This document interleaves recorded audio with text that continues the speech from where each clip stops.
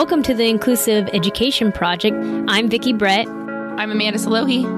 We're two civil rights lawyers on a mission to change the conversation about education, civil rights, and modern activism.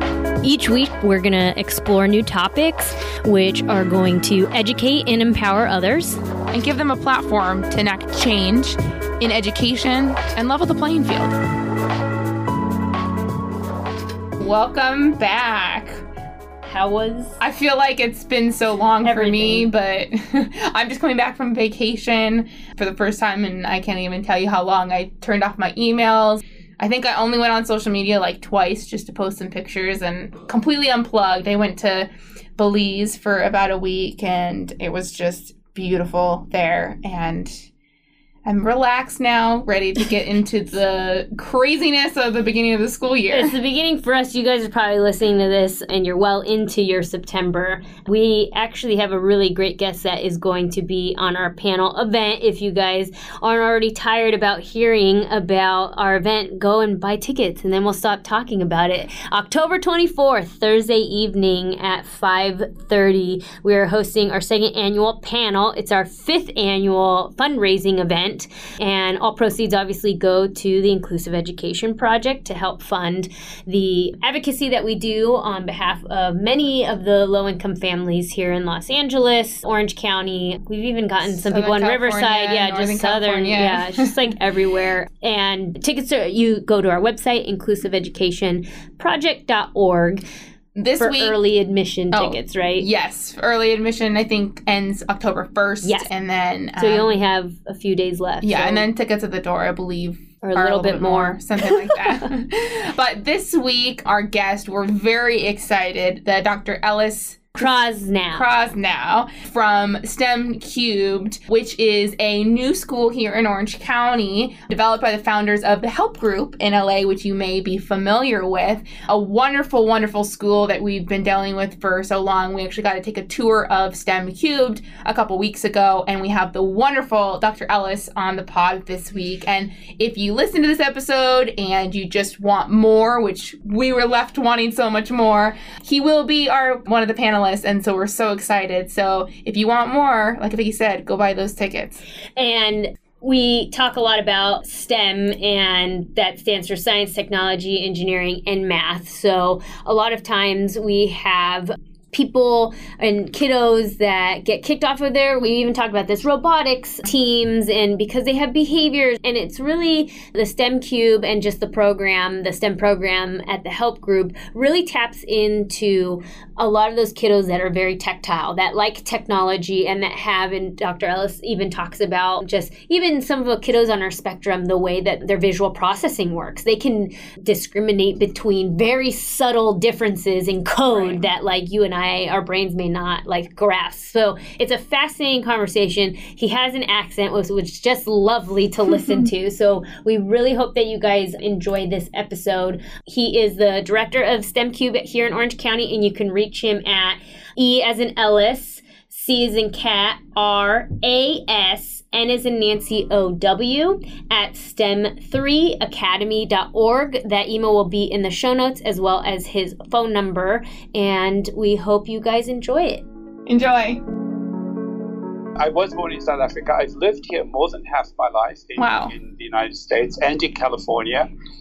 And I've been with the Help Group now I'm working on my 12th year. Wow. I started with them as a teacher. I taught math and science and English and public speaking for them. And then they asked me to go into administration. And so I've been an assistant principal, a principal, and currently I'm the director of STEM Cubed Academy and the director of STEM education for the Help Group. How did you find the Help Group in the first place? Like, you're getting your credentials to be a teacher, and like, did you always know you wanted to do like special education, work with kids living with autism, or like, how did that come about? Actually, no. I had come here to the United States originally to do graduate studies, and I got my PhD in philosophy, specifically the philosophy of science. And I was teaching college. And however, my first degree, I'd majored in psychology and was very interested in that. And then I took a science degree after that.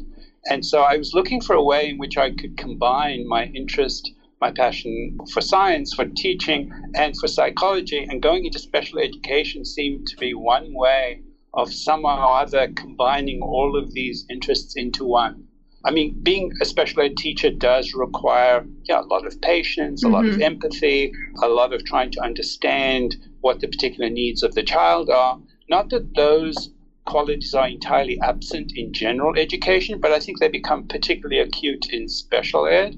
And that really appealed to me, to be able to educate a child where it wasn't just a matter of transferring content, but it was a matter of sort of figuring out how do they learn, how they're most responsive, what are their interests, what are they passionate about.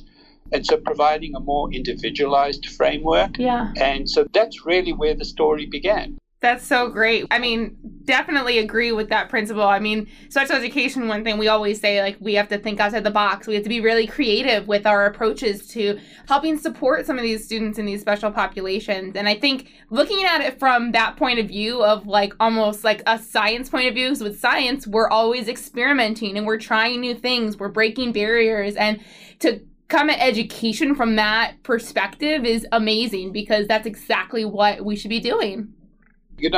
Certainly I totally agree with you.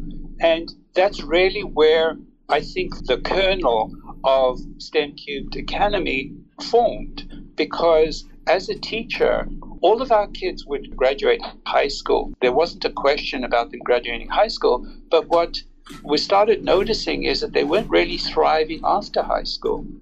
And so the first question we really asked ourselves is, what can we do differently K through 12, which could improve the outcome post high school? So it's really taking the long view of a child's progress, of a child's education. And even today, I have no doubt that every kid who's at STEM Cubed is going to graduate high school. That's not the issue. Right. The issue isn't to educate them just for that. And I think, the easy way out is to say, well, that's not my responsibility. Right. I mean, as long as I graduate high school, I've done my job, then it's somebody else's task to pick up the ball from there. But I think as an educator, you can't really take pleasure or pride in what you've done if you know that they've got as far as you got them, but no further. And really, the premise of the Individuals with Disability Education Act is to produce, productive members of society. And if we have this baseline of, well, you just need to graduate high school, but not know how to read a bus schedule or a map or, figure out, how to take the batteries out of the back of your control, just these things that we think are simple and we take for granted, throw a learning disability on top of that or a learning difference. And, so much can be impacted. And I think that holistic approach is what we've always enjoyed about the HELP group. Amanda and I have obviously dealt with the HELP group in Los Angeles, our clients there.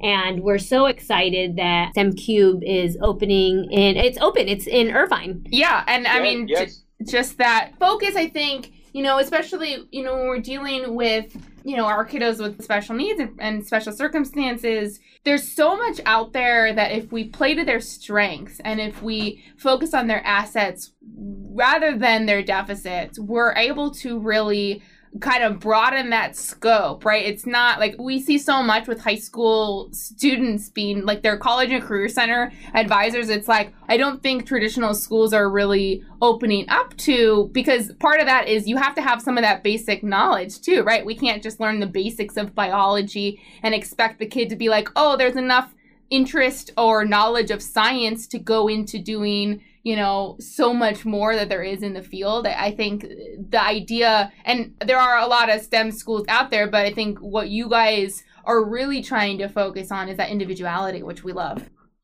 Absolutely. Just to pick on a couple of things you mentioned. So you talked about being strength-based rather than deficit-based, and that's really been unfortunately true of special education for some time, where most people tend to focus on what does this child need? What does this child not do well? And so often you find their education is like pushing on a string. You're putting an enormous amount of effort into a perceived weakness or a perceived need while ignoring often their strengths, their passions, their interests, and perhaps making a marginally small difference in improvement in that deficit without really accelerating their strengths. Whereas if you work on a student's and any individual's strengths, if you find out what their passion is, if you find out what their interest is, often that will draw them in and so engage them that their needs, their deficits, their weaknesses become relatively unimportant. We all get rewarded for doing what we do well, not what we do poorly. Yes. And so by not doing or skirting around what I'm weak in, and we're all weak in something, by skirting those issues, don't go into a field which is an area of weakness for you, but if you can develop your strength, if you can develop your passion, that can be a career. And so often we find kids with special needs, kids in our population, whether they're on the spectrum, whether they have ADHD, whatever their particular difference is, they nevertheless have extraordinary gifts. They have extraordinary talents. They might be passionate about science. They might be great computer programmers. They might, whatever this skill, could be electronics, could be writing, could be art, could be drawing, could be sculpture, could be anything.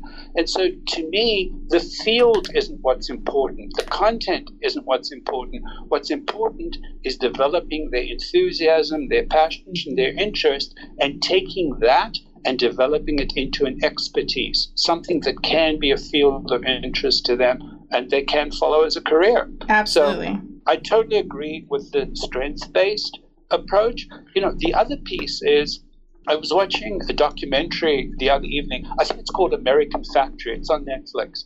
And it's a story about how a Chinese company is in the United States. It was the first one. They built this factory and the differences in culture and so on. But the real point I wanted to make here is right at the end of the documentary, they just put up a caption, which is that by 2050, so 30 years from now, something like 375,000 people globally will be displaced because of automation. Yes. Now, 375 million people is roughly the population of the United States. Wow. So sort of just to put it, to get the scope of it. So can you imagine that the population of the United States, let's say, is sort of out of work? They've had to think of something else to do. Perhaps those jobs haven't been invented yet. Right. But they're definitely different. So you talked before about being a lawyer, being a doctor, and so on. So certainly traditional occupations for the last 50, perhaps even longer years. But think of the jobs that are in demand today. Right. Software programmer, data analysts, people who have to be schooled in technology, but also have to have a range of thinking skills that weren't emphasized before. So you have to be a problem solver. You have to be a critical thinker. You have to be empathetic. You have to be able to get on with others. You have to be able to be communicative and collaborative. You have to be optimistic. You have to have a growth mindset and believe that you can expand and develop and grow, that you're not limited in some way. So to my mind, the workplace itself has so radically transformed literally before our eyes. Yes. And I think that puts the burden on all educators, not only educators of kids with special needs, but it puts the burden on all educators to transform what they're doing in the classroom in order to provide the workers that the workplace needs. Because the skills that are in demand have changed. Right. And we need to keep up. And I think the burden is even heavier if you're a teacher in special ed, because traditionally that population has been underserved. They need to be able to stand side by side with their neurotypical peers if they're going to compete productively for those jobs that are in demand. Absolutely. Well, and I think we definitely see a problem with teachers as a whole not being supported. I think the question that gets thrown around so much is, well, why aren't teachers paid enough? But the reality is that's not the whole issue, right? It's, yes, many teachers are very underpaid, but they're also not supported. They're not supported by their administration. They're not supported by other teachers. There's not collaboration. I think my aunt's a special ed teacher in LA, and from the stories that she tells me and the struggles that she faces, it sounds and a lot of friends that we know that are special education teachers, it's very isolating. There's not a collaborative approach to things. There's not the support of, well, you could benefit from this resource. Let's find a way to get it, which I think is very unfortunate because these are the teachers that are doing or should be doing so much more. They have to be more creative. They have to kind of think outside the box more, which does take their expertise, but we think of it as kind of a throwaway job, I think, and that's why there's so much turnover in this field. Something, I think you're absolutely right, and I think it's part and parcel of this whole idea that somehow or other, we should invest less in kids with special needs. We don't have to take as much care with kids with special needs. They are less capable than their neurotypical peers. The possibilities aren't as rich, and so we shouldn't make such great investments in them. And I think it filters down to the teachers and anybody involved in that part of education. And it's clearly false. I think it's false on its face. What's interesting to me is that the real impetus to absorb kids on the spectrum, kids with special needs generally, into the workplace hasn't really come from education pushing, generally speaking. It's really come from businesses realizing they need all the skilled workers they can get, and they're starting to look in places that they haven't traditionally looked. And so they now are starting to realize, so for example, Microsoft has a program now for kids on the spectrum. SAP, the giant German software company, has a program. Freddie Mac, Fannie Mae, Ford, Walmart, they all have programs to absorb kids on the spectrum, kids with special needs, into the workplace because they realize they are so desperate for workers with strong skills that they have to look in places they haven't traditionally looked. And the interesting thing is, this is not altruism. They're not doing it because they want to do anybody a favor. They're doing it because it makes perfect business sense to do so. They find that these workers are often outstanding workers. They're extremely loyal. They're grateful to have a job. They're not looking to climb necessarily the corporate ladder, as the rest of the world is. They're happy to find a job that's meaningful to them, that's well paid, that offers security, and they can live a meaningful life, have a family, buy a car, pay their own rent, do all the kinds of things that all of us are expected to do. So was this something you saw the curve, right? You were ahead of the curve, if you will, because the Help Group, when did they start their STEM program? And I believe you were pretty much instrumental in getting that together, correct? So, yes, I was the founding director of the STEM campus in Valley Glen, which is the first one we started in 2015. And then in 2016, we started one in Culver City. And, this semester we've started in Orange County. But we've also been talking about this for quite some time. We have annually the Help Group as a Help Group Summit in Los Angeles County. And another program of the Help Group, Advance LA, also has a summit. And I remember doing one of them and having a gentleman from Specialist Sterner, which is a Dutch outfit. His name is Sonne, is his last name, Sonne. In any event, this Danish man, he was a software engineer, and he has a son who is on the spectrum.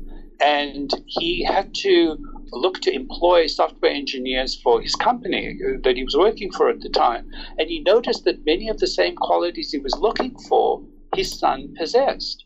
And so he started this company. It's called Specialist Stern, which I guess in Danish means special workers or special people. And today he has a worldwide footprint. He's in Australia, he's in the United States. And what he does is they bring on people on the spectrum and they train them to do quality assurance. They train them to do software debugging, because kids on the spectrum often have superior visual discrimination. They can tell very fine differences in visual images much more easily than you or I might be able to. And so they are outstanding workers in that capacity, where you've got to look through lines and lines, hundreds, thousands of lines of code looking for one small error that's the reason why the code is not running properly. So he set up this international company to do it. So there's been a lot of impetus, certainly since 2015 when we've been formally involved via the school. But even, I think, Torkild is his name. Torkild Sonne started Specialist Stern, I think, in 2007. So there was this growing movement. I think pretty much worldwide, you see it now in neurodiversity.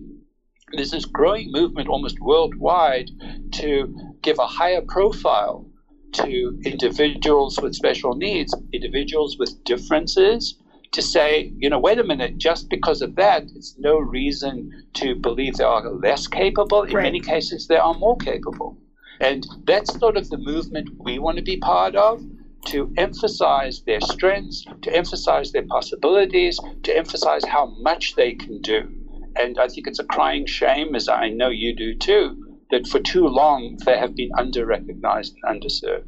Absolutely. Well, it's, people like you that help promote that and not just show it by, the what you believe, but you see it in practice and you're able to show it in practice in, schools like STEM Cubed. Can you tell our listeners a little bit about how STEM Cubed operates, how if a student is enrolling, what would their typical day look like or week? Okay, that's a great question. So what we want to do, first of all, we're entirely diploma track. So a kid who comes to, and we're K through 12 on all 3 campuses. So a kid comes to us, will graduate with a high school diploma and is capable of going to college. Whether or not they do is a different question. And it's a highly rigorous curriculum. On the other 2 campuses, we're WASC accredited, and I will WASC accredit Orange County as well. And the idea is to provide a core curriculum. So it's all, we follow Common Core, we follow NGSS, the Next Generation Science Standards. We do math, English, history, and science from elementary school right up through high school, but it's a highly enriched program. So in addition to those 4 core classes, we give them design and engineering, they do robotics, they do art and design, they do PE, and in Orange County, they do Mandarin starting in elementary school. Oh, very cool. Yeah, and that continues right through to high school. Once they get to high school, they can take between 7 and 9 AP classes. So we offer AP Calc BC, AP Computer Science Principles, AP History, AP English, AP Bio, AP Physics, AP Chem.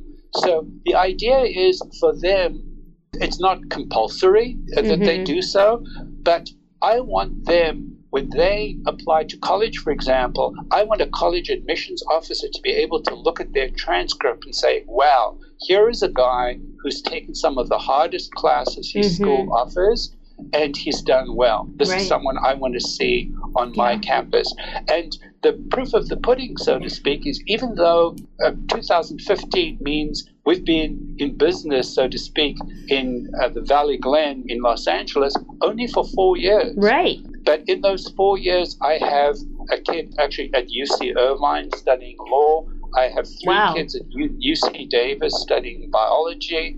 I have a kid who's at Illinois Institute of Technology who wants to become an engineer. Wow. I have a kid at Cal Louis Obispo who's also interested in biology. So not everyone, I've got kids at the community colleges. Right. We've graduated large classes, and I've graduated something like 23. Well, for me, it's large. For a public school, it's probably minuscule. Right. But I've graduated sort of 23 kids a year, pretty much, since we've opened. And so I've had an opportunity to see, anecdotally, the difference I see is between where they go now and what they're capable of now and what their expressed interests are now, as opposed to would have been a decade ago. A decade ago, if I'd have said to a kid, what do you want to do? He would have said, I want to be a game designer. Right. And they would have said that, not that there's anything wrong with being a game designer, but they would have said that only because they like playing games. Exactly. That you've opened up an entirely different world for them, and that world of possibilities, and to reach their potential. And I think that just with the STEM program is amazing, but that has been the core of the help group. And that is why,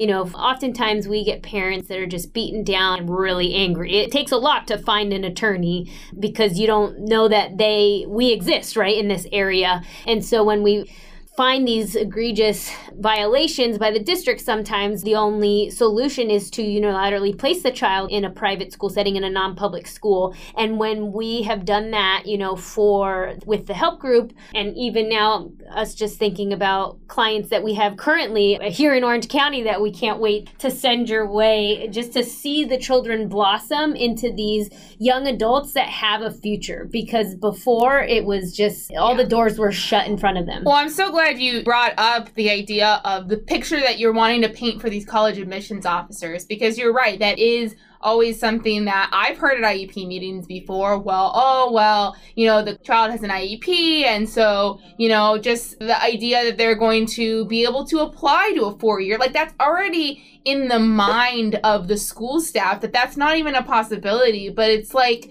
at the end of the day, we know that majority of these kids are harder workers than any other students at those schools. Yeah. And so for a college admissions officer to see a student on an IEP who worked so hard in high school, they know that kid is going to go to college and do the same, versus a child who didn't have any learning challenges, who, I don't want to say had it easier, but didn't have to work quite so hard because they were able to fit the mold maybe of traditional education. And how many of those kids do we see go slack off, skip school, go party, all the things that happen when 18-year-olds go to college? Yeah, which is, to me, is a sort of stunning statistic. That we're not preparing kids for college. Exactly. Yeah. And, whether it's the mindset is wrong, but, just following up on your point, that there are a lot of kids who go because they're expected to go, particularly motivated to go, and so on. Whereas so many of our kids are just dying for an opportunity. These are kids who, I get kids who come in who say, can I join the robotics club? And we say, of course you can. And they say, I was asked to leave my robotics team at my previous school. That's so sad. I'm sure you've heard the same, stories. Yeah. So it's too unfortunate that that's their experience, and that's what we really want to try and correct and try and balance out. Well, we can't wait to hear more how the school year starts, and we'll provide information about STEM Cubed on our show notes and when we promote the episode for our listeners to be able to get more information. And, if a parent or an educator who has a kid on an IEP is looking to get more information about STEM 3 Cubed and wants to either talk to you or get more information, what's the best way for them to do that? They can either call me directly or they can email me, and I can give you my email address. I think you have it, so feel free to give them my email address. Feel free to give them my telephone number. I believe I now have an 800 number for Orange County, which I will definitely email to you. And so feel free to let them reach out, and I'm always responsive, within 24 hours. Perfect. Dr. Ellis, thank you so much for your time. We will put that information in our show notes. And thank you again for being on our podcast. And we'll talk to you next week. It's been my pleasure.